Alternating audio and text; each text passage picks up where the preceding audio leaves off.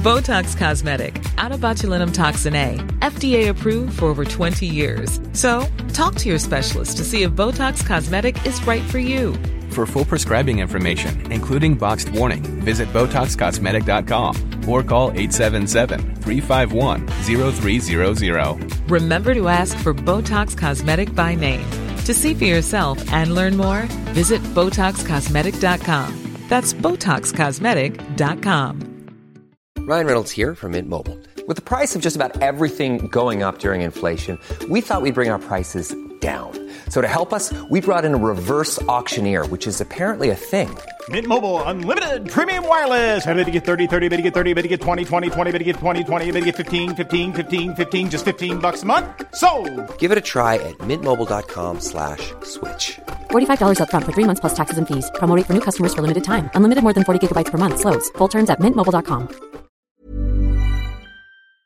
LMFM Podcasts, brought to you with Carrickmacross Credit Union. Getting hitched? Carrickmacross Credit Union likes to say I do when financing your wedding loan. O'Neill Street, Carrickmacross, or carrickmacrosscu.ie.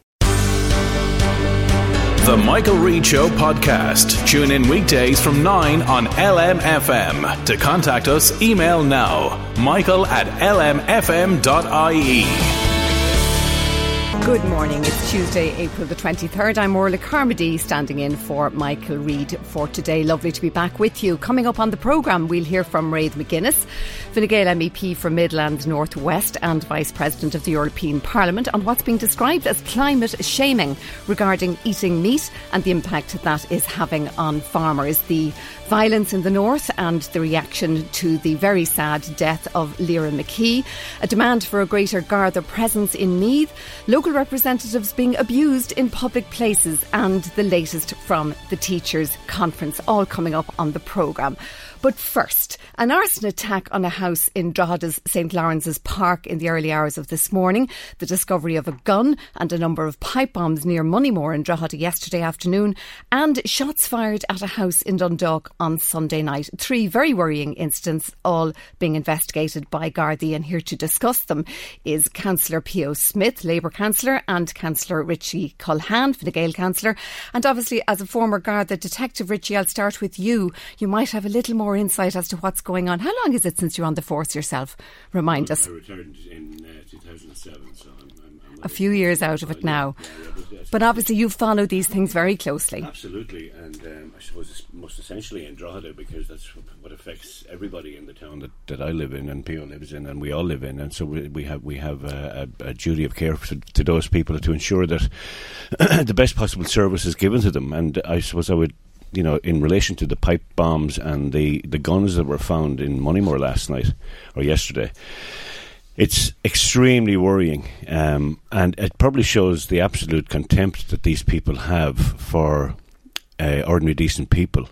When you consider that pipe bombs generally can be very volatile and unstable, you have a number of pipe bombs, I believe, and a gun hidden in an area where children frequent. Now, do we know where they actually hidden, or were they dumped in the area, just as a sort of a rough piece of ground that you could just dump something on? Well, I believe that they were placed in an area where they were accessible to whoever was intending to use these items. But what I'm saying is that it's the contempt that people have shown, the total disregard for life that these people have. I know that that area is used by children who go to school on a daily basis over to Ballymakenny, and God help us if somebody had come across one of those. If anyone had stumbled over it. The gun alone, in the hands of a child, had all the ingredients for a serious tragedy. Now, obviously, we're saying it's good that they have been taken out of circulation, but as you say, the danger was so obvious there. Councillor P.O. Smith, you know this area very familiarly, and again, you've worked very closely with the community there on the ground. What are you hearing? Well, I was in Moneymore yesterday evening and in Castlemano yesterday evening, and people are just scared, number one, and number two, they feel depressed with what's actually happening in the two communities, because it's constant, and this is not something that just happened overnight. It's something that's gone on for years now, and it's getting worse. And obviously we saw other incidences as well. We saw the Moneymore shots fired last week as well into a house there, and I know there was a great sense of the family involved not being involved in any criminal activity, and I know people wanted to make that very, very clear. But we're seeing too much of this. There were shots also fired in Dundalk last night. What's going on? There were shots fired in Mullen as well there last week. I mean, a lot of the stuff that's happening isn't always getting reported, and what's going on is that there is definitely a very significant feud that's probably extending across the county from Drogheda to Dundalk, because as Richie knows only too well, criminals are just not isolated now. There's an interconnection, and there may well be elements of gangs connected in Dundalk and Drogheda. That's one thing that's going on. The second thing that's going on is that there is an erosion of values now in society, and it's been spearheaded by criminal organisations, because now the value of life has been really significantly decreased, because as Richie said, if a child coming through that gap had have discovered one of those bombs or that gun, the people who were leaving that there just had no awareness of that anymore. And I mean, children are becoming criminalised with these gangs now at an early age. So young kids around 12, 13, 14, it's not uncommon for them to be involved in serious activity.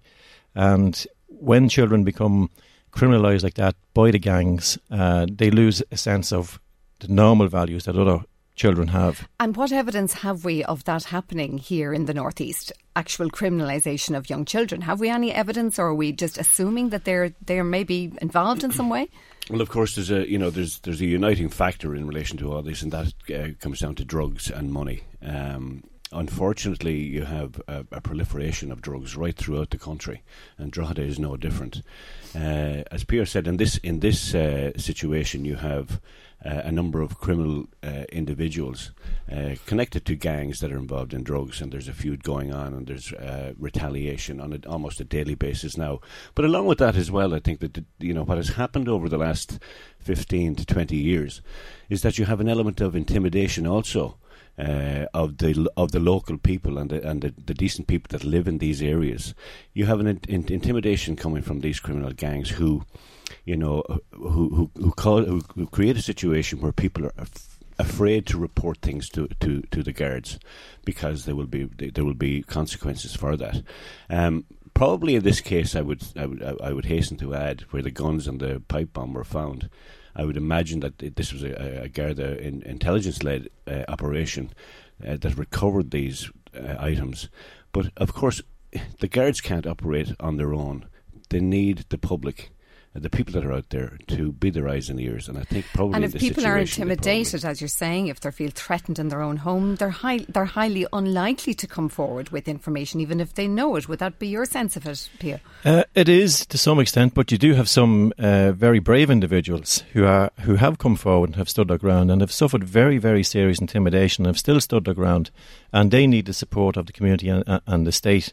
And one of the things that we're going to roll out in Drogheda is in the next, well, hopefully in May, is a training programme for NGOs, GPs, people on the front line in relation to how to address the issue of drug intimidation. So when somebody comes and presents themselves to a person of trust, say, that the individual would know how to speak to that person who's saying that he or she is being intimidated, and how to direct them in the proper way to support. You get a sense that somebody mightn't go forward to the Gardaí, but they might go forward to their GP, or to somebody in a refuge, or somebody in some centre, some NGO, as you say, where they might feel an element of security in revealing some information. Yeah, because this has worked very well in Limerick and was a major factor in relation to taking down some of the drugs gangs in Limerick as well. So people need to be able to feel safe, that they can actually, and they need to be able to come along and talk to people and say, listen, I'm not in a place at this point in time where I can actually say what's happening to the guards, but I can actually share it with somebody. And then, that individual that they're sharing it with can walk with them over a period of time and allow that individual who's been intimidated to make their own decision. But it's important that the community respond in a way, as Richie said, that supports the guards. That sounds like a very useful initiative, but at the same time there's a strong sense that we're losing this battle. Is there a complete disconnect between drug usage and supporting these criminal gangs? So you have youngsters using drugs recreationally and just disconnecting it from the fact that they're endangering their own families. Well, so this is the values the value system that I'm talking about. And it isn't just youngsters. I mean, there are people listening to this show this morning who are at work who probably went out and bought some coke over the weekend. And there's no connection between buying the coke and the dealer and the shootings that took place in the M1 Business Park.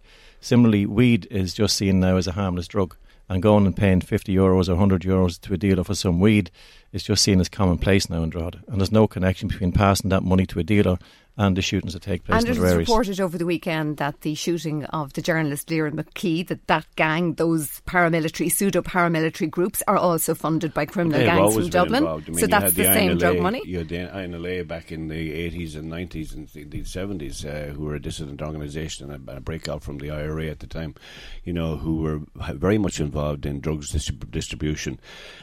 Just going back to what Peter says in this fantastic initiative that he's talking about, it was a community-led initiative really that got the drugs gangs out of Limerick. Now, they didn't get them all, but they got the main players out of circulation in cooperation with the local force, with the Garda Síochána down there. But also, and I mean something that we've been talking about, and we're blue in the face now talking about it, is the way that the guards are supported by the Department of Justice and the numbers of Gardaí on the ground in Drogheda, it's unacceptable really at the moment that Gardaí in Drogheda are not being supported in that regard, i.e. manpower. If you take just one statistic where you have the Sligo region, for example, they probably have twice the number of guards, somewhere near that. And why is Drogheda getting the short straw? But Drogheda has actually twice the amount of crime. Why is Drogheda getting the short straw in terms of actual numbers? Well, this is something that we have been calling for. I spoke to the Minister for Justice myself, and I spoke to An Taoiseach about this. And for a period of time over the Christmas, we got a number of Gardaí who came out of Templemore. Unfortunately, they were distributed elsewhere. I think it's a matter of distribution, and we have to look more closely at... And is Garda distribution based on population, on numbers, or crime levels? Because that really is the distinction, isn't it? Well, crime levels, of course, it has to be. But I mean, I don't think that Drogheda is getting its fair share, and I think that this is something that we really have to push for, on a daily basis. Because I speak to my ex-colleagues, and they tell me about how overstretched they are in this town. And our crime statistics here significantly higher than elsewhere because we're on the border corridor. Outside of Dublin, and the major cities, we have the highest crime rate in the country.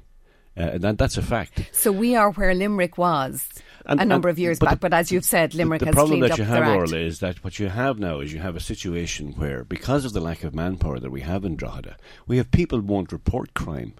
And so our statistics aren't reflecting exactly what's happening. They won't report crime simply because the Gardaí are like an ambulance service. They're going to the scenes of crime. They prioritise the most important crime scenes that they go to. But generally, you will find, and you will hear from people, that it could take 2, 3, 4 hours for Gardaí to call to a scene. That is because probably, in essence, you probably have maybe 2 Gardaí working in the town, regular Gardaí on a patrol car. The rest are taken up because we just don't have the manpower. And this is something that really has to be addressed. And is that something you're hearing too, Pia Smith, that people are just a bit disheartened and therefore they won't even report a crime because they think nothing will be done?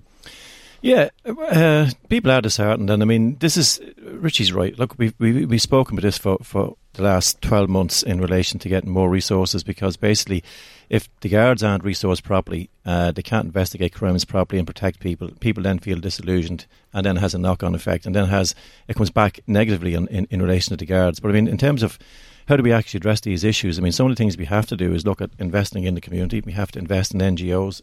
And we have to really seriously look about our laws in relation to drugs gangs. I mean, there is a case, I think, to be made in Ireland at this point in time for a Special Powers Act to be brought in relation to selective internment for people who are involved in drug gang activity, because this really is undermining the values of people and communities and the state itself. Well, obviously that type of internment would be very emotive because of our history, but at the same time, not to end on a negative note, what can we do? What can ordinary people listening to this today do to actively go out there and support the work you're trying to do with the initiative you've mentioned? What can people do to try and make a difference in the North East? Number one, they first of all talk to your children. That's the first thing you do, and you explain to them that this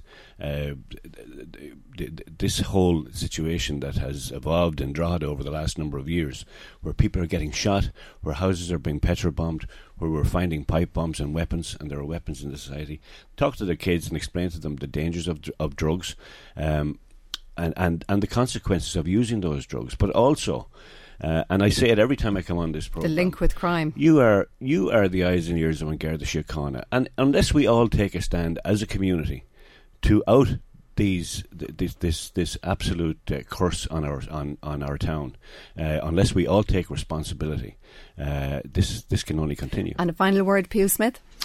Well, one of the programmes that we are going to run out with the local guards in the schools from September onwards is a connection with the transitional year students. So we're going to have a project in Dundalk and Drogheda, and we're going to ask students to actually design posters in relation to drug use, linking it in with the violence and the criminality, and giving a presentation at a selected venue, probably DKIT next March or April. And the idea of that is to bring that awareness that this isn't a harmless activity, that, this is the real... It has consequences. It has consequences. All right, Councillor Pew Smith, thank you for joining us today, and also Councillor Richie Culhan, thank you indeed for joining us.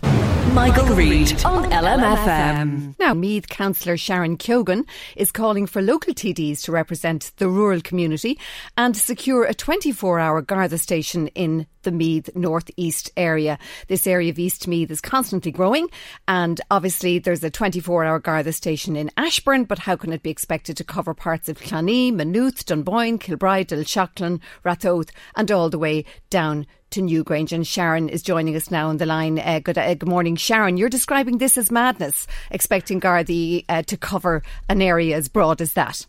Absolutely, and it is madness. Statistically, Meath has the least number of Gardaí per capita. We have one Garda for 687 people. We have 320 Garda in County Meath at the moment. But if you look at an area like Wexford, who's got the same landmass as County Meath, with a 70,000 population, they have 3 more Gardaí than actually Meath have. They have one Garda per 465 people. There's lots of reports out there, and there's lots of statistics to say that we are very much under-resourced here in this county as regards policing. Eurostats reports that the state employ 278 Garda per 100,000 citizens. We have the smallest per capita police force in the EU.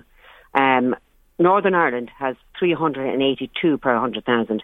So, the figures speak for themselves. We are under-resourced as regards policing in this country, and it is evident now more than ever from listening to your two speakers there that we definitely need more Garda and more specialist Garda in the area. And they did talk about setting up a rural and cross-border task force, and I think this has to be implemented immediately. Now, obviously, we're doing a lot of crime this morning. It's the way the Easter weekend seems to have broken out for us here on LMFM this morning. And as you say, yes, your councillor colleagues were specifically talking about the violent instances in the last few days in Drogheda and in Dundalk. But obviously, in Meath as well, you're seeing a lot of crime. I know there has been certain initiatives taken to kind of combat this, and what you're seeing is the lack of Gardaí. You implemented a CCTV camera arrangement in Duleek. Tell me how that works. Well, it's working very, very well, and indeed I think that is definitely a tool that the Gardaí need to implement as well in all towns and small villages throughout the country. Clearly, they closed down a lot of the stations back in 2014, 2015, 2016. They only started recruiting there in 2014. So the Garda force has been depleted as a result of the downturn in the economy. And communities like ourselves literally had to take the bull by the horns and try and see how we can keep our people safe and what methods we can put in place to allow the Gardaí to do their job more effectively and help the Gardaí, because clearly the numbers weren't coming out. And who funded this district community CCTV? Who funded it? We actually have a community fund here in Duleek through the incinerator here. So we applied for the funding there, and we project managed the installation of the CCTV. The Garda are the data controller of ours. So the station in Ashbourne would actually have 24-hour monitoring there in Ashbourne, and we also have it here in Duleek as well. And that covers the towns of Duleek and Dunor. But, you know, that obviously doesn't help the people of the Laytown area, the Bettystown area, the Donacarney, Mornington area. It doesn't help the rural villages of Ardcath. Is it a very costly system? And are you going to have some kickback from the community saying to them, we can't provide Gardaí for you, so can you fundraise, please, to provide your own CCTV system in order to provide that security? Well, there is actually funding there at this moment, but the problem is it's the data management that is actually the problem. There's funding there at this moment in time from the Department of Justice. They give a 60% grant up to 40,000 to communities to install CCTV. However, many of the chief executives in the country, not just in Meath, do not want to have the role of being the data controller in relation to monitoring the CCTVs or maintaining the CCTVs. Well, obviously, it's a cumbersome role. But in your instance, you actually got the cooperation of the Gardaí, and you're saying that they're actually monitoring for you. Absolutely, so yes. Would that be the case in other communities? Well, that is it. I mean, under Section 38C, you can apply to the Gardaí to have your community monitored, but you must fund the entire CCTV yourself or find a way it yourself. But it's not just funding the specific system, but there's also a maintenance cost on a yearly basis to put TV into communities. Now, obviously, the CCTV is an assistance to you, but it's not a replacement for Gardaí. It's not a replacement for Garda presence. I know the Garda station there in Duleek, your area is monitored or is manned on a part-time basis, so is the one in Laytown. Yes, and absolutely. Will you see any restoration of a full-time service in those hubs, do you think? Well, I absolutely believe that there should be, because, more and more you can see the areas of Dunboyne, Dunshaughlin, Rathoath, Ashbourne growing, and having the 24-hour station dedicated for those areas there is important. However, we also need a 24-hour Garda station over here on the coast. Now, whether that be in Julianstown, Laytown, Bettystown, Mornington, or even here in Duleek, but definitely the need is there, the population is there, and I think this part of the county should be treated with regard to Garda numbers as in North County Dublin should be, because definitely crime is moving out towards our area. You can clearly see what's happening there. Rural and cross-border crime is very prevalent at this moment in time. Crime involving equipment and livestock, farm equipment and livestock. Even tourism crime. This is why I believe the Rural and Cross-Border Task Force needs to be set up immediately. But we could also, things that we could do to help the Gardaí is all the Garda cars need to be fitted with ANPR, so that if the Gardaí are out and about, that they can actually check the registration straight in front of them. Not all the vehicles at this moment in time are able to do that, but some of them are. And also we could look at maybe putting in body cameras, body-worn cameras for our Garda forces as well. And these were there's an Oireachtas Justice Committee report, and these were some of the measures that they recommended to be put in place. Finally then, Sharon, you have mentioned Gardaí are recruiting again. Do you think you will actually see any increase in numbers for Meath, and what will you be doing to actually try and claim some of those extra numbers? Well, look, it's all about lobbying, and particularly for our particular area of the Ashbourne area. I mean, we have possibly the largest population in the county for the Ashbourne region, yet we only have a third of the Gardaí in this county. Of course, we will be lobbying both the Minister for Justice and also our Chief Super here in Meath, because you've got to be at the table, you've got to be shouting for the numbers of Gardaí to come to our area.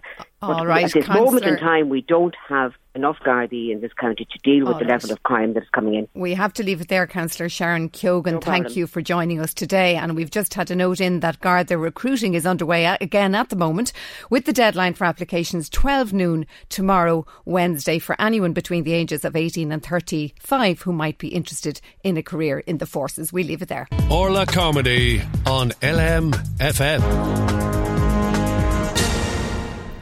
Still to come on the programme, local representatives being abused in public places, and the latest from the teachers' conferences going on in Galway at the moment. And we will be speaking to a representative from the teachers' conference shortly on the big issue, which of course is teachers' pay. But in the meantime, our reporter Ross Leahy went out and about on the streets of Drogheda to ask the question, do you think teachers get paid enough? And if not, should they go on strike? Yeah, they should strike because my son's a teacher and I know the stress. I don't know if striking is the answer, but I suppose it is a good job being a teacher, but I don't think no money would pay you to go through what some of them have to put up with, you know.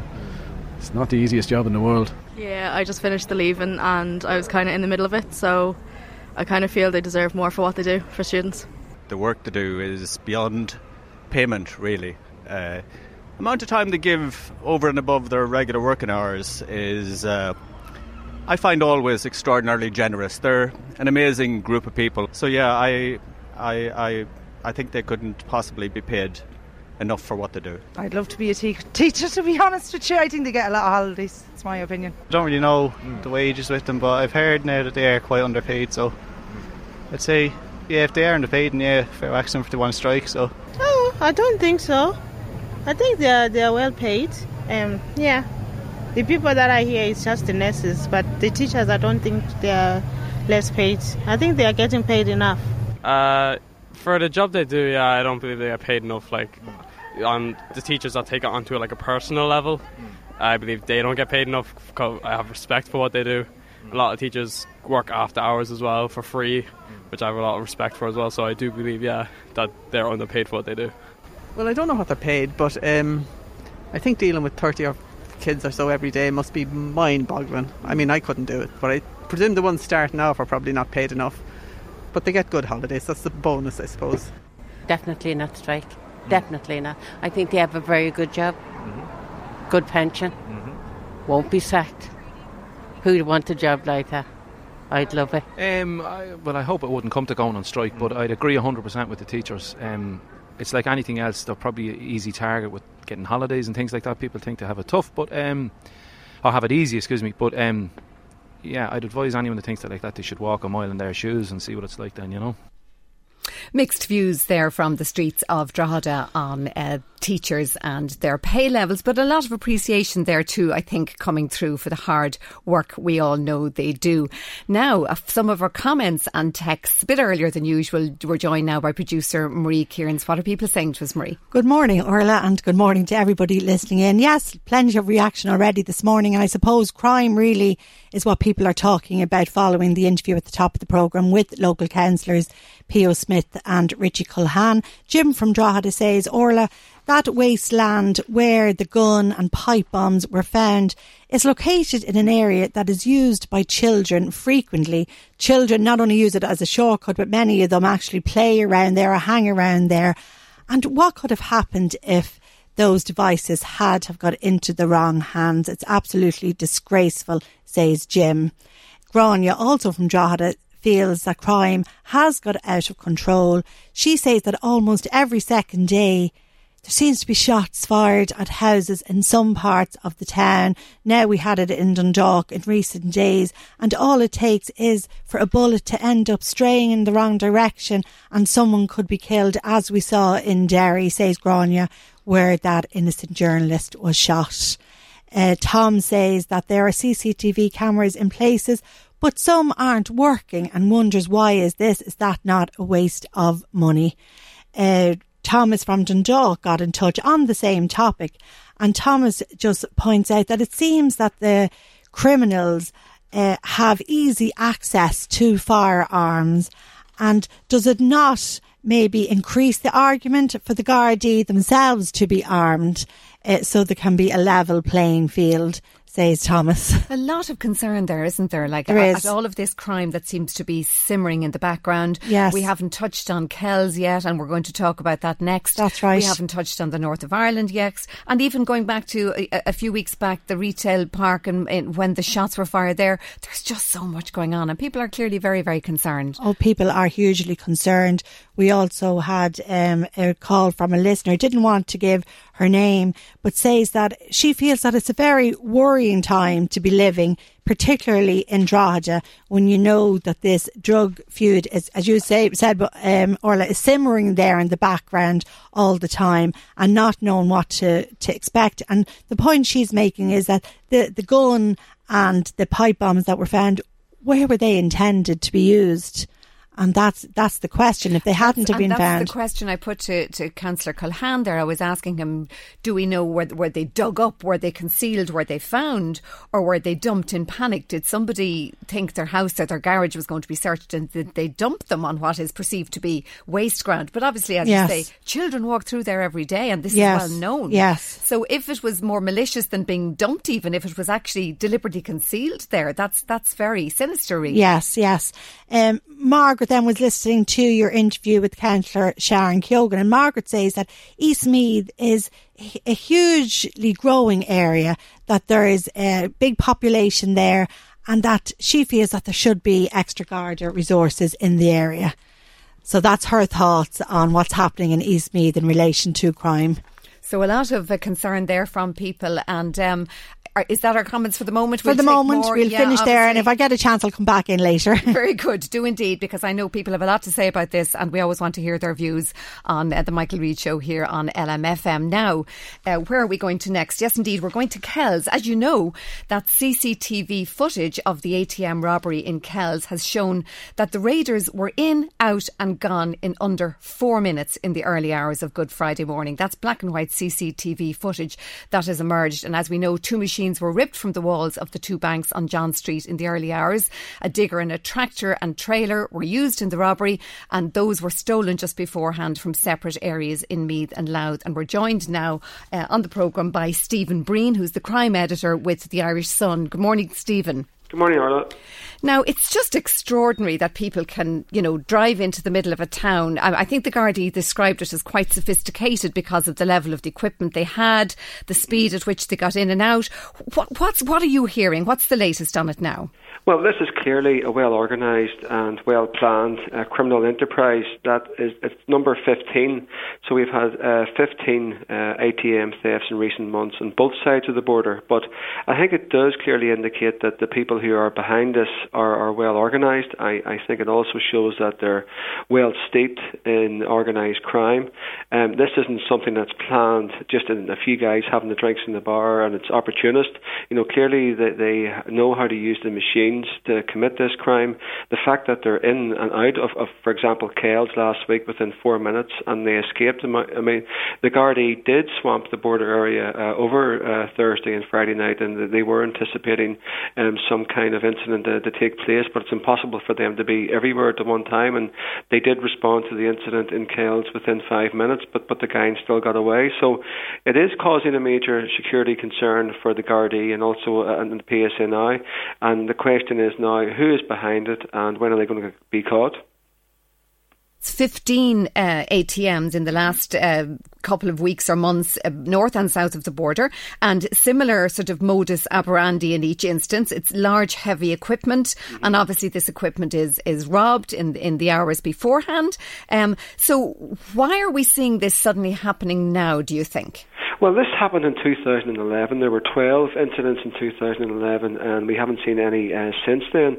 And in 2011, there was a gang based in Fermanagh and South Tyrone, and also in Monaghan as well.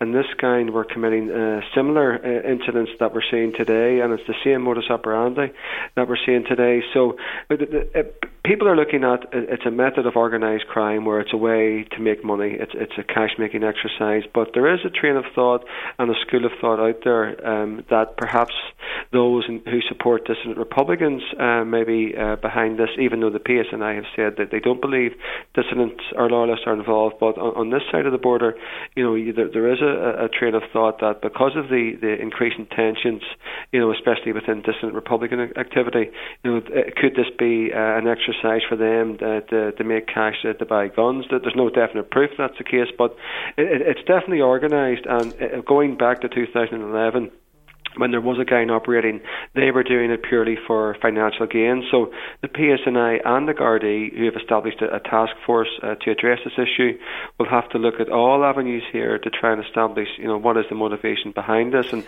they can't rule anything out. And when they talk about the sophistication, that would seem to indicate something more organised than randomers, as you've described it. And it's suggested that up to €200,000 was taken in Kells alone because the money was stocked up for the weekend. I mean, that is significant. It's not small beer by any means. Is there any talk of having the banknotes marked in some way so that they can be traced, or is there any other security measures that can be put in place to prevent this happening other than bollards in front of the ATMs? You think that was mentioned before, certainly in 2011 when there was a series of raids, but nothing ever came of that there. So I think it'll be up to the Gardaí, the PSNI and the banking sector, to come together and to try and address this issue and try to curb ways rather than just putting bollards outside ATM machines. And how do they address this problem? But a lot of money has been stolen already, and even last week in Kells, as you said, there are over 200 grand in each ATM machine. So the question now is, where is that money? Where is it going? Is it going to be laundered back through legitimate companies or legitimate means and back into society? So they need to take some kind of approach, and I know it is a matter of priority for the Garda Commissioner and also for the PSNI to try and number one, stop these activities from happening again, but also to try and bring those behind them to justice. But I don't think we're looking at just one gang here. You had security sources saying that there may be a gang operating in Fermanagh, there may be a second gang in County Antrim, because some of the incidents there, for example, Bush Mills, wouldn't normally be those associated with Republican activity. And then number three, an organised gang based in South Armagh. And there wasn't much intelligence from the Gardaí or the PSNI, and it might suggest that some of those involved have family ties. Some of those are the people behind this have a close cell, and they're keeping their information very tight. So when the incident does happen, there's no intelligence to suggest who's behind it, and these people can be apprehended then.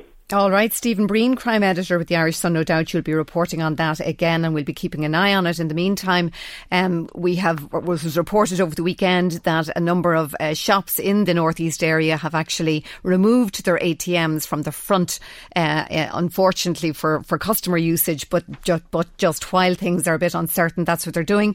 And also, in light of the ATM robberies, Gardaí are appealing to anyone who owns or uses heavy plant machinery to take every possible step to secure and immobilise the vehicle. So that's, if you have any of those kind of vehicles, please lock them up in your yards well at night in order that they won't be stolen. We'll take a break. Orla Comedy on LMFM. Now, the shock following the shooting of journalist Lyra McKee in Derry goes on. Questions are being asked. Is this a return to the bad old days? Is the peace process in a more endangered position than ever? The PSNI superintendent in charge of the investigation has described a community united in condemnation, but at the same time we saw paramilitary-style marches taking place in Dublin, which the Independent says is trampling on every decent value we hold. And joining us now is Kevin Doyle, the group political editor with INM. Good morning, Kevin. Morning, Orla. Now, obviously, the shock goes on and the papers are again responding today. What is the latest on it? Well, I suppose two things have happened just this morning. One is that the new so-called new IRA have released a statement to the Irish newspaper in which they claim responsibility for the killing of Laura McKee. And the statement is quite extraordinary for two reasons. One, I suppose, is that they offer full and sincere apologies to her partner, her family and her friends, which seems a bit empty at this stage. But the other line that jumps off the screen to me, Orla, is that they say they've instructed their volunteers to take the utmost care in future. So while they might be sorry, there's no sense that they're going to down arms or step back from this sort of violence that we saw in Derry over last week. And the second thing this morning is the arrest of a 57-year-old woman by the PSNI in connection with this, not believed to be the person who had the gun that night, but arrested under terrorism legislation nonetheless. Now, we know 2 teenagers had been arrested and released again without charge. So this new arrest, there will be 24 or 48 hours before we know whether there's going to be any further progress. Yeah, I gather that the PSNI investigation will probably take some time. It's been well known that there has been, I suppose, a code of omerta or a wall of silence in the past in situations like this, but it does appear that the PSNI are getting more cooperation from the community than they would have in previous events. So hopefully that will continue over the coming days, and there will be a breakthrough. Yes, I mentioned that we heard it said by the PNSI superintendent that the community was united in condemnation, and that is unusual that you have condemnation coming from all sides for an action of this sort. It is, and I mean, it's I suppose some of the images coming out of Northern Ireland are extraordinary, and for us, perhaps south of the border, it's probably hard to fully understand. But we have that image of the political leaders coming together, and we have the images of people putting red hands on the wall of this group, Sarah, and it does look like perhaps something is turning, but as often happens in these things, you would wonder, will it be a moment in time, and will it go back to the way it was before, once I suppose the media attention dies down and the political sense of awareness dies down. And worryingly, and perhaps the reason the political sense, whatever about anything else, can't die down, is that statement from the new IRA this morning, because it repeatedly talks about being fighting enemy forces. They claim that on last Thursday night there was an incursion into Creggan by heavily armed British Crown forces, which provoked rioting, and the IRA deployed our volunteers to engage. So and that's the kind of language, we didn't think we'd hear again. No, I think everybody thought we were gone past that. And then you move on from that and you see these paramilitary style parades down O'Connell Street in Dublin, and it seems Gardaí powerless to stop them. It is really an extraordinary couple of days on this island for something that we really, really thought we wouldn't see again. We'll come to the parades in Dublin in a moment. The new IRA and Sarah, a lot of people wouldn't have heard of those organisations till this weekend. Where have they come from? Where have they emerged from? Have they been simmering away there in the background? Well, yeah, the new IRA have been around for a while now. They are a dissident Republican group. They are effectively the coming together of people who are refusing to give up what they see as the struggle for Irish independence. That they see it as an unfinished revolution. But they've been around since around 2011, 2012. Gardaí and the PSNI have been well aware of their activities. They have monitored them. They would be strongest in that kind of Derry area, but also in North and West Belfast. There would be pockets in Tyrone and Armagh as well. So there is a small band of them, if you like, and they have been linked to events in the past. I suppose most recently they were linked by Gardaí and the Met Police in London to those parcel bombs, what were called the love bombs, if you remember, that were sent to various transport hubs in the UK. But they've also been linked to the deaths of prison officer David Black, who was shot dead outside McGarbury prison in 2012, and a couple of other incidents like that. And have they any link to Sarah, or is that a separate group again? So Sarah are viewed as the political wing of the new IRA, and I think some of Botox Cosmetic, out of botulinum toxin A, FDA approved for over 20 years. So, talk to your specialist to see if Botox Cosmetic is right for you. For full prescribing information, including boxed warning, visit BotoxCosmetic.com or call 877-351-0300. Remember to ask for Botox Cosmetic by name. To see for yourself and learn more, visit BotoxCosmetic.com. That's BotoxCosmetic.com. They would deny that in formal terms, but I think some of the statements that we have seen over the last few days from that Sarah group show they are very sympathetic to the actions of the new IRA, and Gardaí would believe that really the links there are very, very clear. Now, you mentioned the red hands. That was friends of Lyra McKee dipping their hands in paint, assembling at Junior McDade House in Derry, which is the HQ of these dissident groups, and placing their hands on the walls and on posters outside. That took a lot of courage, really, didn't it? It did, particularly because there was people standing there associated with that group watching this go on, and while there was no confrontation as such, apart from, I suppose, some verbals, it was perhaps the image that we should be seeing from Northern Ireland, the defiance of the local people, the coming together of the local people. And I think what was particularly interesting was that many of those that we see, and I have to admit I wasn't there myself to witness it, but the images we've seen of that particular protest, it was largely women leading it. And sometimes history has shown us that it takes strong women to stand up to what are tough men, in inverted commas, indeed, to bring change. The memories of the Derry women banging the bins and their own sort of form of protest are very strong in many places. On to the marches then, as you say, very strange events on the island of Ireland this weekend, the paramilitary marches. Now, when the march occurred on Easter Saturday, initially there was, how could this possibly be happening on the streets of a republic? And then it seemed to emerge that actually new emergency laws would be needed to deal with this because it could impact on public rights of assembly and so on. What's your understanding of that?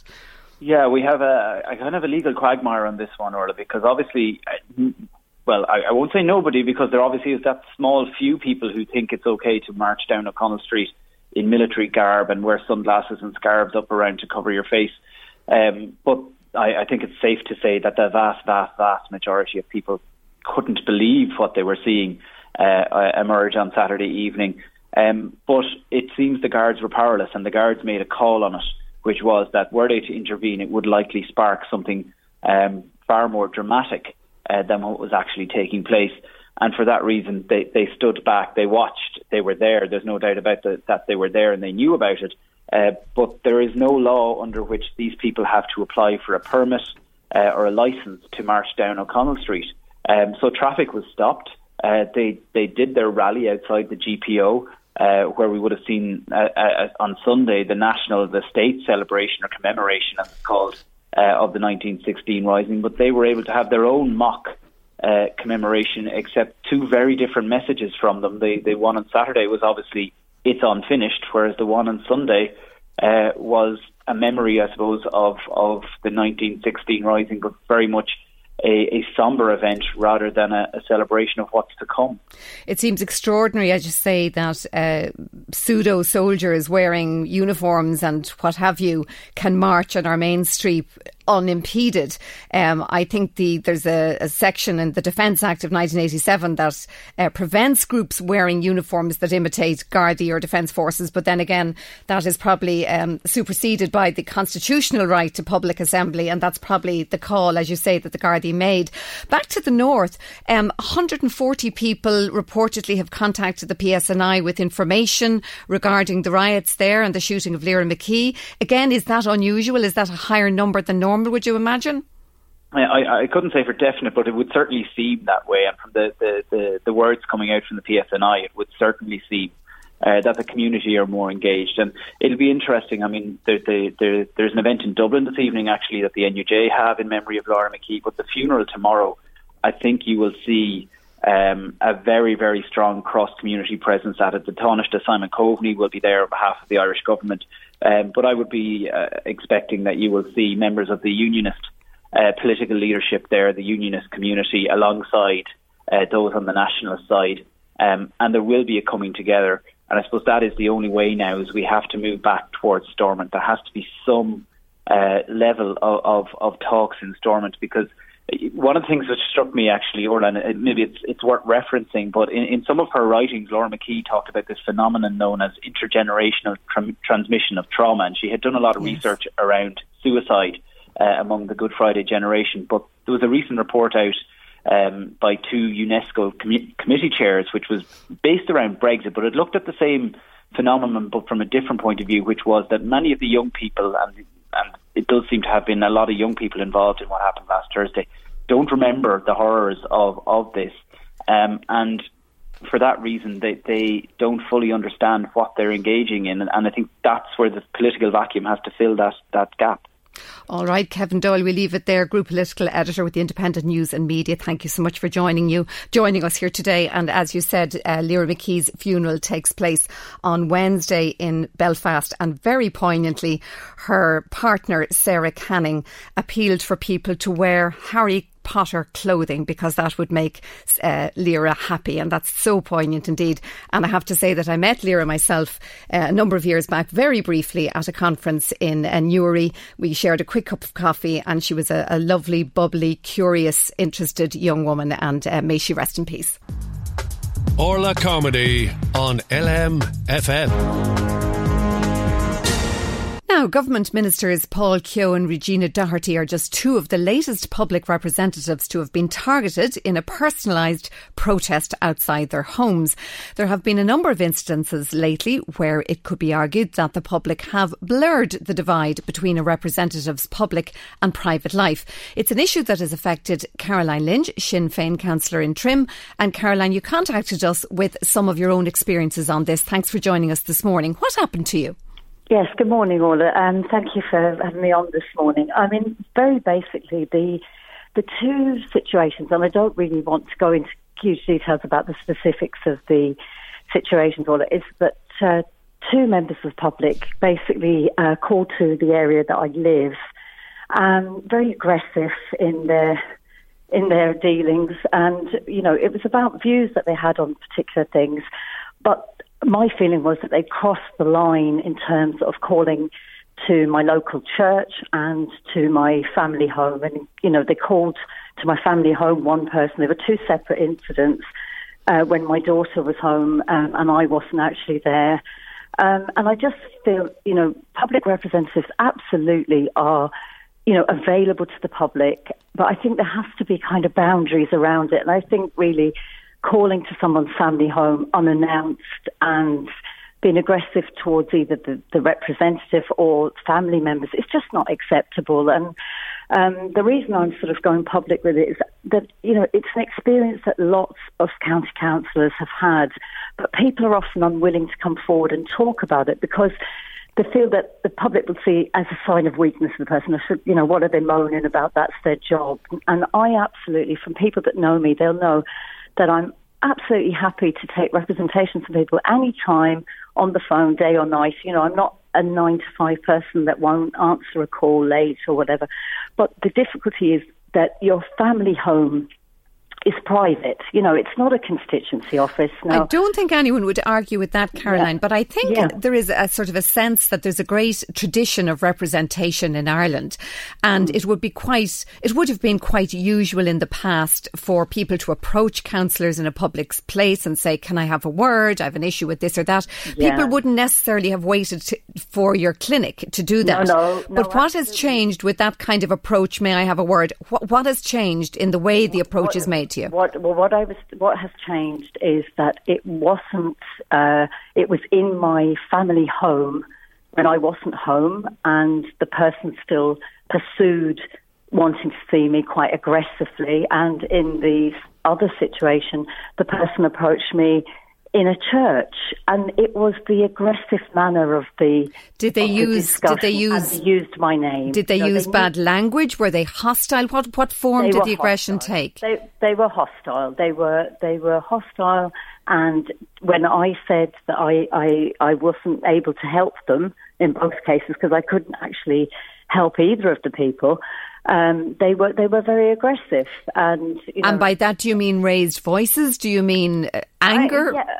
Anger and raised voices, and quite threatening. And you know, for me to ring the Gardaí and report the issues meant that I felt it was serious enough to make those reports to and the local Gardaí. And did you feel it was somebody in those instances, people who were under distress, and that was making them angry or making them more vocal than they might have been normally? Or do you feel there were people who targeted you very specifically? They both targeted me specifically, but one was very distressed, and I would say not well, and the second person had a very, very extreme view, which they felt that I was opposite in, and they didn't like that view and wanted to express their concern about my view and my behaviour. So they were two very different incidents, Orla. One was, you know, a very extreme view on something, and the other one was somebody that was, in my view, unwell. So they were very different, but equally, you know, upsetting for my family members. Were you worried for your daughter's safety when you heard about this incident? I was, yeah. I had to get somebody to go to the house to be with her till I got home. I was on my way home on the motorway from Dundalk, and I had to get someone to get there quickly. And 5 or 6 of my neighbours were outside my family home when I arrived to make sure that the person didn't go back to my daughter at the front door. So, yes, I was very concerned for her safety. And would you be accustomed to seeing clients or seeing your voters, your constituents at home, or would that be very unusual for you? No, that would be unusual. I would meet people locally in the local area that I'm representing in Trim. I know up to quite recently I was using Padda Tabeen's office as a constituency clinic. So since Padda left the party, I'm not able to use his office anymore. So now I meet people in the town by arrangement, and we meet either in a local hotel, or I meet people by invitation in their family home. So, I meet people all the time, and I don't want to change that in any way, or I'm absolutely, that's part of my job as an elected representative. It's just that I think my point is that when elected representatives are treated in a way that a member of the public wouldn't accept being treated, then they have the same right to report that behaviour to the Gardaí in exactly the same way as any other citizen. And that's really all my point is, that if there isn't a record made of these incidents, then you're being treated differently to Well, you make the point well, Councillor Caroline Lynch. I'm sorry that happened to you, and hopefully you won't see too much of it in the future. But as you say, there's a line being crossed. But thank you for joining us today and bringing us to our attention. Sinn Féin Councillor Caroline Lynch there about public representatives being approached in a less than savoury manner in public. Now, good news on the horizon for teachers this morning, with the hope that the two-tier pay structure brought out a number of years ago following the collapse in public finances may finally come to an end. New entrant teachers received lower pay than their more established colleagues, something that has obviously rankled for quite a number of years, with young teachers saying that they have lost quite a substantial sum in pay in the intervening time. Joining us now from the INTO conference in Galway is Catherine Flanagan of the Central Executive Committee. Good morning, Catherine. Good morning, Orla. I'm sure it's very, very busy there at the conference. Thank you for taking a couple of minutes out to join us. What do you think has created this kind of give in the situation that's given you a little bit of hope, probably for the first time in a good number of years? Well, I'd say the tenacity of the INTO in pursuing this issue over the last 9 years has led to yesterday's announcement of this improvement in the system. And there are still further talks to take place, but the wording that's in place seems to indicate that there is a pathway now towards the ending of this inequality within the next 12 to 18 months.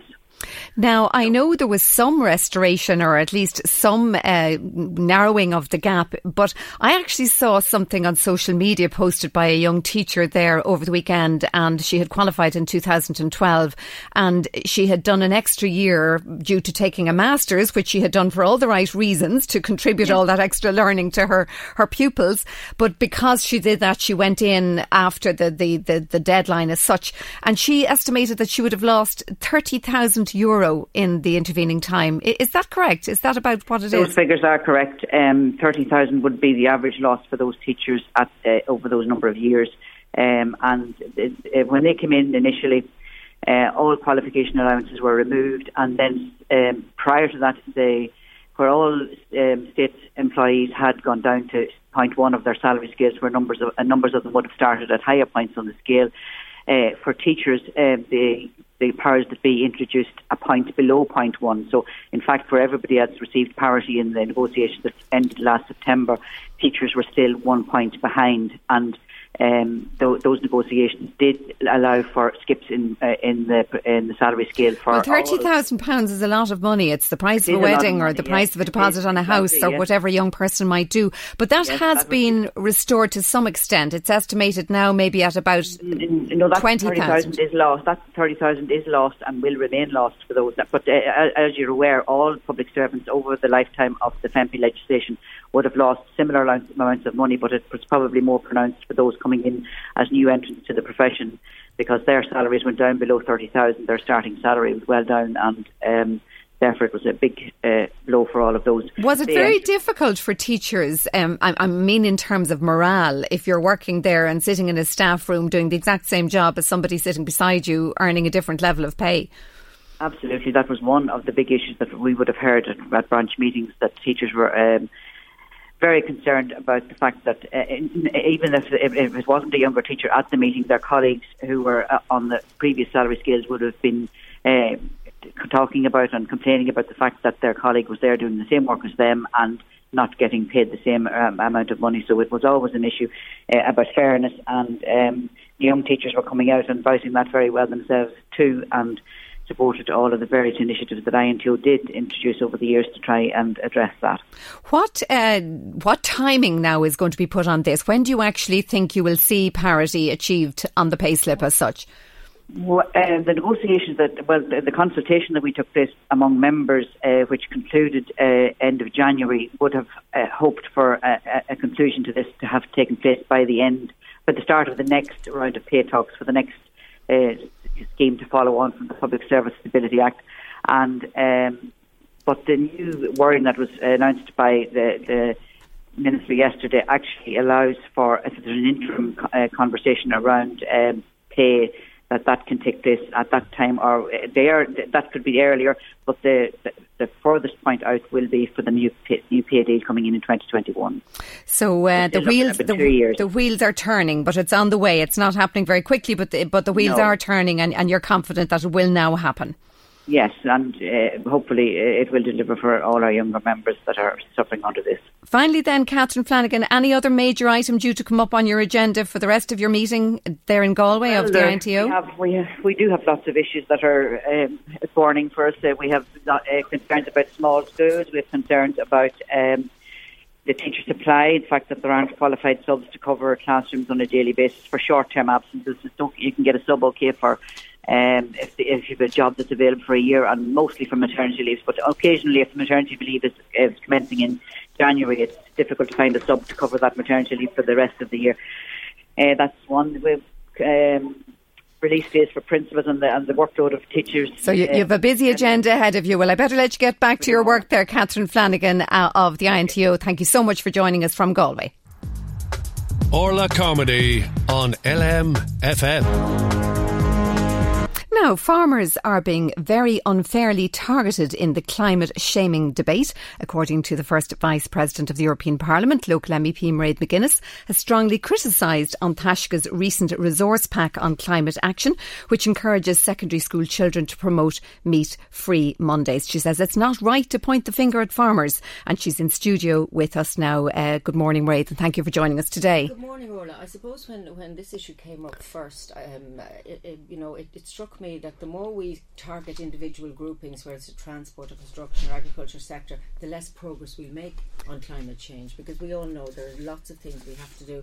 And in fact, to really address it, we have to make fundamental changes in the way we live, how we consume, how we travel, how we build. And I have this report in front of me of the cross-party consensus for action on climate change, which came out of an Oireachtas committee. And I think it's well worth people reading the detail of that. Just before you go into that, Mairead, climate shaming, it used to be climate change. How has it become climate shaming? Because I think as a society there is, I think, increasingly a trend towards finger pointing at particular groups as being the source of a problem, whatever the problem is.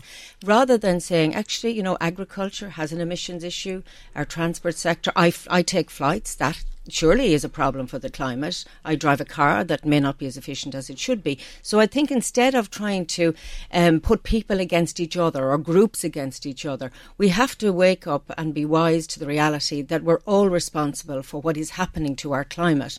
We had a very young woman address us in the Environment Committee last week in Strasbourg from Sweden, Greta Thunberg, whom all of our young people know because she's led this debate. And she was very coherent in her message, which was that this is the biggest issue facing the world ever, facing politics ever, and she wanted us to act in unison rather than the way we are currently dealing with it. And sometimes the enormity of the change is what scares all of us. And if you come back to the agriculture sector, I would have made those remarks in the context that our beef farmers at the moment are under huge pressure.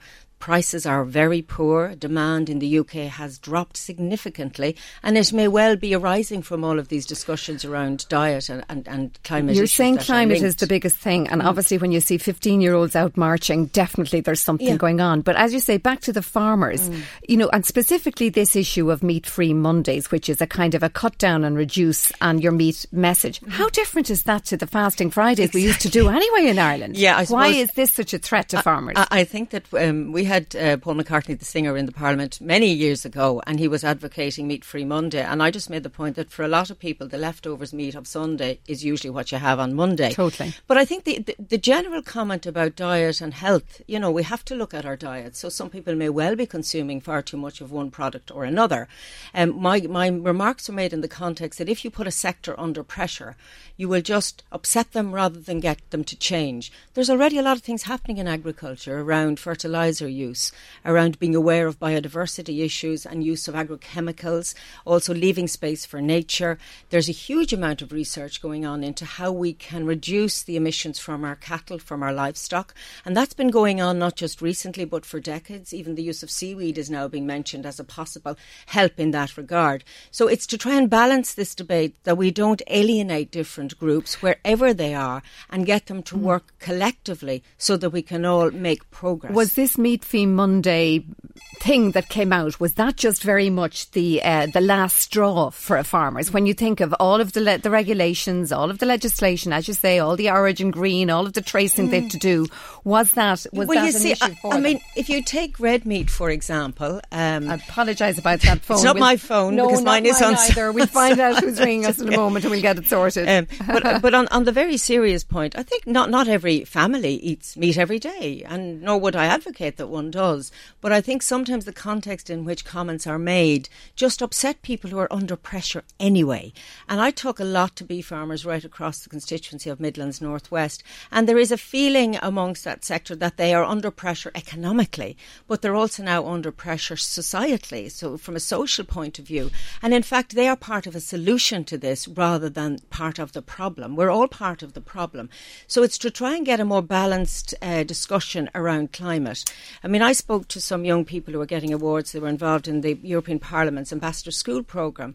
And I made the comment that afterwards a lot of people came up to me and said, gosh, that's quite profound, because I do believe that if we are to take on board the message in this report from the Oireachtas and all of the things that are being said, we will have a fundamental shift in our economic model, in how we live, how we travel, but that needs... And change makes us uncomfortable, well, change, there's no doubt. But it's actually such an enormous change that if you look at it in the big scale, we will do nothing. But if you bite off it bit by bit, we will do something. So there are changes being made.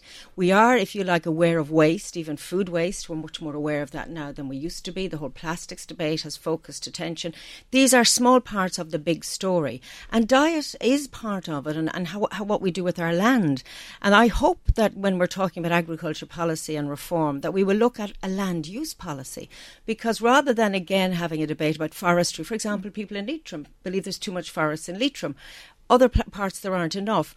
Why don't we sit down and say, in order to do the right thing for the farming community and the wider society, that we need to look at everything: crops, livestock, forestry, space for nature. Plastic, for instance. Well, we don't want that in our ditches. And in our sea. If you look around the countryside, you can see, even this weekend, where people were literally dumping their waste on other people's backyards. So there's a lot of learning to be done. I think the worry we have is that we don't have all the time in the world to waste around this issue. So I would hope that rather than farmers feeling that they're under pressure alone, that they understand actually we all have to make big changes, and that we're all part of the solution to a problem which seems almost too big to grasp sometimes. But it certainly is a big issue. I mean, okay, Brexit is the big talking point in our area, but, you know, climate isn't far away from it in terms of the changes I want to Brexit in a moment. I don't know if you had a chance to read the Independent this morning, but one of the authors of a global report recommending meat consumption be reduced by 90%, admitted that we didn't go into the consumer and farmer side. So this is the Eat Lancet Commission on Food, Planet, Health, what have you. It brings together top scientists to actually look at healthy food consumption. And the author of this, Professor Jessica Fenzo, she'll be visiting Cork, University College Cork on Thursday, and she seems to be rowing back. She's accepted that the report didn't address the domestic concerns and particularly the agricultural concerns against the backdrop of Brexit, which is exactly what you're saying. Yeah, and also the timescale. I suppose a headline always leads the story, but in fact, if you read the report, and I did read the Lancet report, it's much more nuanced about when and how we will, if you like, transition to different diets, to different lifestyles. But it also talks in that report about a thing which some NGOs dislike, sustainable intensification of land. So in other words, we need to get more out of the land we're using in farming rather than using land that's under forestry currently around the world and bringing it into production. So I'd be interested to hear when she presents in Cork this week about the more detail that is in this Lancet report. And I suppose it speaks to the reality that much of our debates, whether it's here in studios or other places, is led by a headline. But actually the story behind that headline is much more complicated and requires cooperation across political divides, which I think is the most important thing. If people are using climate change as a political weapon, if you like, to get power, then I think it is a huge disservice to humanity and to the work that we are charged to do. You mentioned there land and land usage and you know, using it and looking at it creatively in different ways. I think that's one of the criticisms a lot of tourists to Ireland would offer. There seems to be a lot of land lying there doing nothing. Why is that? And is that our tradition to go for, or is it even just the payment schemes and the payment systems allowed for an evolution of a certain type of farming that we haven't really looked at other more intensive types of farming? There would be other people who would come here and say we're doing too much intensive farming. So there isn't quite a settled view on this. Parts of our countryside are not, if you like, suited to intensive dairy or intensive But they don't beef. look cultivated or used in the way we would see in European countries. What we're trying to persuade people of, including the lovely gardeners, we all love the gardeners, to leave the weeds alone. We're actually saying we have become too sanitised and we're trying to control nature. I mean, I see people spraying under hedgerows and leaving a bare soil, but that's not nature or natural. So in terms of our impression of what's happening around our countryside, there are parts of our countryside that are better off left as they are because they cannot be used intensively. And maybe there are other parts of our country where we are over intensified and we need, if you like, to be careful of that because look how easy it is to contaminate waterways, not just with effluent but also sprays that might be used. So runoff and I know that in the last 5-10 years in the European Parliament we've been leading this debate and then it comes to a head in member states, and what I would hope would be is that rather than us blaming each other, because I put my hands up, I've already said, I mean, we fly to the European Parliament and travelling by air is just not a great thing for the climate, that we all sit down and say, well, what can we do, each of us, in our own sectors to improve the way we live so that it benefits our climate. And it does require such fundamental change that I fear if we push people away to the margins that they will resist change. And that's why I made those comments. I don't disagree with some of the detail in the comments, and if they are nuanced in a respectful way to different groups, then I think they can be helpful. But if they simply point the finger at you because of the way you live and that you're the problem, then you will not make any progress. Well, the IFA obviously and the ICMSA have also supported this notion that it's open season on farmers and you can't be pointing the finger. And interestingly, a conversation at my own dinner table at the weekend, and the young people were saying, sure, they're telling us to eat avocados and it takes 27 litres of water to produce an avocado and then you have to ship it in from wherever and the air miles and all of that. Well, at least yours are well informed. But I do think you're right. The reason the comments are pertinent is it's just the times we're living in. And also remember that when the economy was on its knees, that it was the agriculture sector, because they were producing dairy and beef and lamb, that actually increased exports and helped our economy in those darkest of days. And to some extent there is a feeling feeling amongst the rural community that perhaps that's not been respected now. And they do know that they have to make changes. And already they are doing this smart farming, which is helping to reduce emissions.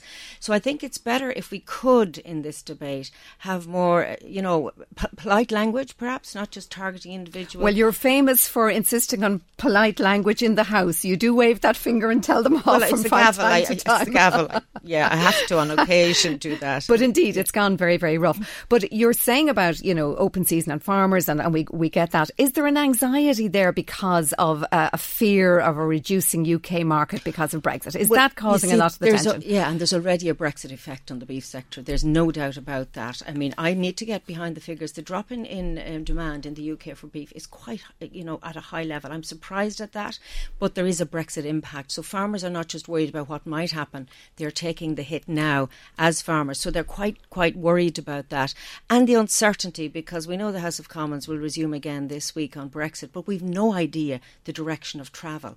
We're hoping that they will ratify the withdrawal agreement. We've almost forgotten about it because we had a week of Brexit-free time, which I think helped focus minds. And, in that context, when you think of focusing minds, look what happened in Derry in recent days and the tragedy of a young woman, a young journalist, being shot, murdered on the streets of Derry at a time when we had a delegation from the United States.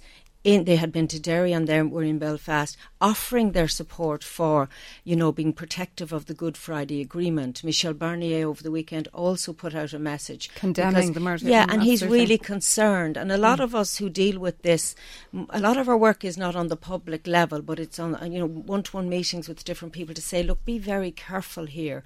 We're dealing with a very sensitive situation. It's very complex in the north, obviously, but do you think there's a Brexit impact there as well on the anxiety, on the increased violence, on this sort of... From day one, there's been a Brexit impact because the people of Northern Ireland voted to remain in the European Union. Secondly, they have no political assembly that represents their view. And thirdly, the DUP find themselves in an unprecedented, powerful situation, propping up the British government. And I have led and brought groups from Northern Ireland who couldn't find a voice. They've been to Brussels to talk to the Barnier team, and it's been very sad to listen to those people. And what's even sadder would be the emails I get from individuals who may not be very politically active or loud in their voicing their concerns, but just say to me, look, please be mindful that there are tensions reappearing and try and protect rather than downgrade what is currently the situation. There must be huge confusion, and you must have heard that in those meetings, because they're between a rock and a hard place. They're caught between two stools. They really don't know where they're going to fall out in the end of all of this. Well, for example, I was in Ferryhouse yesterday in the glorious sunshine, and a couple came up to me, and they were from Northern Ireland, and they just said very gently, "Thank you for the work you do. Please don't forget us. Don't forget about us." And they were a Northern Ireland couple. They were just, out having fun at the races, but their demeanour was serious when they spoke to me about Brexit and the impact on them. And that's why I talk to British politicians all the time, even those that I might have difficulty trying to convince, to say to them, there are bigger issues at stake here than this idea you have of taking back control, of not needing the European Union. The one place that absolutely needs the European Union is Northern Ireland. Do they fear being abandoned by everybody in the fallout? I think there are groups in Northern Ireland who feel with some justification that their voice was not aired or heard during the referendum campaign. And they are saying to us politicians in the South, remember us, don't forget about us. They are fearful. And I think we should reflect on what has happened in the last week and be very worried about what has happened. As a former journalist, were you very shocked to see that happening again? Oh, I thought it was just the worst. I mean, I woke up, looked at my phone, and I was just gutted. For the poor family, for her as an individual, and a very powerful woman, she'd a lot done in 29 years. And just the tragedy that she was there and that people shot into a crowd. If it wasn't her, it was going to be someone else. The fact that it was a young journalist, I think just has upset so many people. And when you listen to the comments from Derry and people trying to respect her legacy and trying to say to groups who are doing otherwise, don't do this, not in our name. And remember, we've gone through a long period of relative peace we need to cement that, not chip away at it. And as we were saying earlier this morning, condemnation from all sides. Maybe there is some little chink of something good happening in there, that there is such a revulsion to it. I suppose we can't lose hope above all else. Yeah. Mairead McGuinness, thank you for joining us today. Orla Comedy on LMFM. It's time now, as always, on a Tuesday for our crime slot with local Gardaí, and we're joined by Garda Liam Hennessy from Slane Garda Station. Good morning, Garda Hennessy, and a lot of crime happening in the morning. We've been talking about it all morning here on the programme. The theft of the 2 ATM machines from John Street in Kells. What's the latest on that? Morning, Orla. I would like to talk to your listeners this morning regarding the serious incident that occurred in Kells in the early hours of last Friday morning, the 19th of April, where 2 ATM machines were stolen from the AIB Bank and the Bank of Ireland on John Street in the town. A large amount of vehicles were used to carry out this theft, and I would also like to go through the theft of these, which occurred in both Louth and Meath in the days before. Firstly, in the early hours of Thursday, the 11th of April, between midnight and 7:45 a.m, a black Toyota Hilux crew cab was stolen from a house in Knockaboy's, Reestown. The following night, Friday the 12th, and in the early hours of Saturday the 13th of April, a dark brown coloured Volkswagen Jetta with a 131LH registration number was stolen from a house in Baltrasna just outside Ardee. Then, on the night of the 18th into the 19th of April, a yellow JCB fast track and low loader trailer were stolen from a yard in Mullinstown, Ardee, sometime between 9 p.m. and 8:30 a.m. the following morning. Again, between the same dates and times, the 18th and 19th of April, an orange Hitachi digger was stolen from lands at Cruistown, Nobber during that night. If I could appeal to anyone who saw anything suspicious in the area that I've mentioned at Knockaboy's, Reestown, Baltrasna and Mullinstown in Ardee, Cruistown, Nobber, or indeed saw these vehicles on the road in the period leading up to the theft of the ATMs in Kells, that they would help my colleagues at Kells Garda Station to solve this very serious crime. Just before you move on there, Garda Hennessy, so obviously these machinery, this equipment was stolen prior to the incident in Kells in the small hours of the morning of the 19th of April.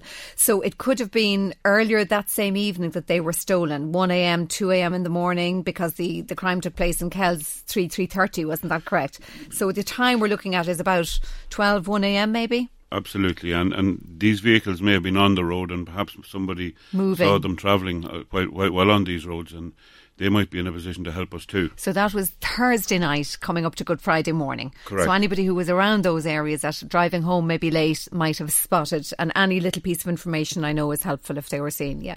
Absolutely. The actual theft of the ATMs occurred at 4:24am on John Street in Kells, and all of the aforementioned stolen vehicles were involved in this theft. The Gardaí at Kells are anxious to speak with anyone who saw this brown Volkswagen Jetta in the town in the hours before the theft. It is believed at this point the car bore the false registration plate 131MH and was in Kells for approximately 1 hour before the theft occurred. The removal of the ATM machines from both banks would have caused a considerable amount of noise, so perhaps somebody heard or saw this crime as it happened. Now, following the theft at 4:29am, the black Toyota Hilux with a trailer carrying the 2 ATMs and in convoy with the brown Volkswagen Jetta travelled from Kells to Carlinstown village, where it turned left for Kilbeg. The remaining stolen machinery, which was the orange Hitachi digger and the yellow JCB fast track and low loader, were left at the scene by these criminals. And finally, on Sunday morning last, the remaining vehicles were found burnt out in a remote area at Barley Hill, approximately 4 kilometres from Kingscourt. This consisted of the black Toyota Hilux and trailer and the 2 ATM machines and the dark brown Volkswagen Jetta. Now, this crime has shocked the people of Kells and surrounding areas, and this morning I'm making an appeal to your listeners that if they have any information in relation to the thefts of this machinery from Knockaboy's, Reestown, Baltrasna and Mullinstown in Ardee and Cruistown in Nobber, and the movement of these vehicles in the hours before and at the time of the theft on John Street, that they could make contact with the local Gardaí in Kells and help them bring the perpetrators of this crime to justice. So that's a reminder. It's a black Toyota Hilux, a brown Volkswagen Jetta, and then the yellow JCB and trailer, and anybody who noticed any of those. We've only a short while left. Tell us a little bit about the shooting incident in Rockfield Manor in Dundalk. On Sunday night, the 21st of April at 11:40pm, a shooting incident occurred at a residence in Rockfield Manor on Hoyes Lane in Dundalk. 2 shots were fired at the front living room window of a house. 2 small children, aged 2 and 4, were in the room at this time, and thankfully both children were unharmed. My colleagues at Dundalk Garda Station are anxious to speak with anyone who saw anything unusual or noticed any strange vehicles in the Rockfield Manor, Hoyes Lane areas to make contact with them and assist them in solving this crime. And then finally, an arson attack on a house in St Lawrence's Park this morning. Excuse me. Shortly after 1am this morning, a petrol bomb was thrown at a house in St Lawrence's Park in Drogheda. The occupant of the house was awoken by the noise as the front window was broken. Gardaí were at the scene within a very short time, and the fire was extinguished, stopping any further damage. We would like to appeal to anyone who saw any person or vehicle acting suspiciously in the St Lawrence's Park area to contact my colleagues at Drogheda Garda Station. All right, Garda Liam Hennessy of Slane Garda Station, thank you so much for joining us today. And the Garda Confidential line is 1800 666 111. If you have any information at all, no matter how small, about any of those incidents, the Gardaí would be really grateful for your support and your help with that. That's all for today on the Michael Reid Show. Thank you so much for joining me, Orla Carmody. It was lovely to be back with you once again. Michael Reid will be here with you again as usual tomorrow morning. And from me, have a great day. The Michael Reid Show podcast. Tune in weekdays from 9 on LMFM. To contact us, email now, michael@lmfm.ie. LMFM podcasts, brought to you with Carrickmacross Credit Union. Getting hitched? Carrickmacross Credit Union likes to say I do when financing your wedding loan. O'Neill Street, Carrickmacross, or carrickmacrosscu.ie. Botox Cosmetic, out of botulinum toxin A, FDA approved for over 20 years. So, talk to your specialist to see if Botox Cosmetic is right for you. For full prescribing information, including boxed warning, visit BotoxCosmetic.com or call 877-351-0300. Remember to ask for Botox Cosmetic by name. To see for yourself and learn more, visit BotoxCosmetic.com. That's BotoxCosmetic.com.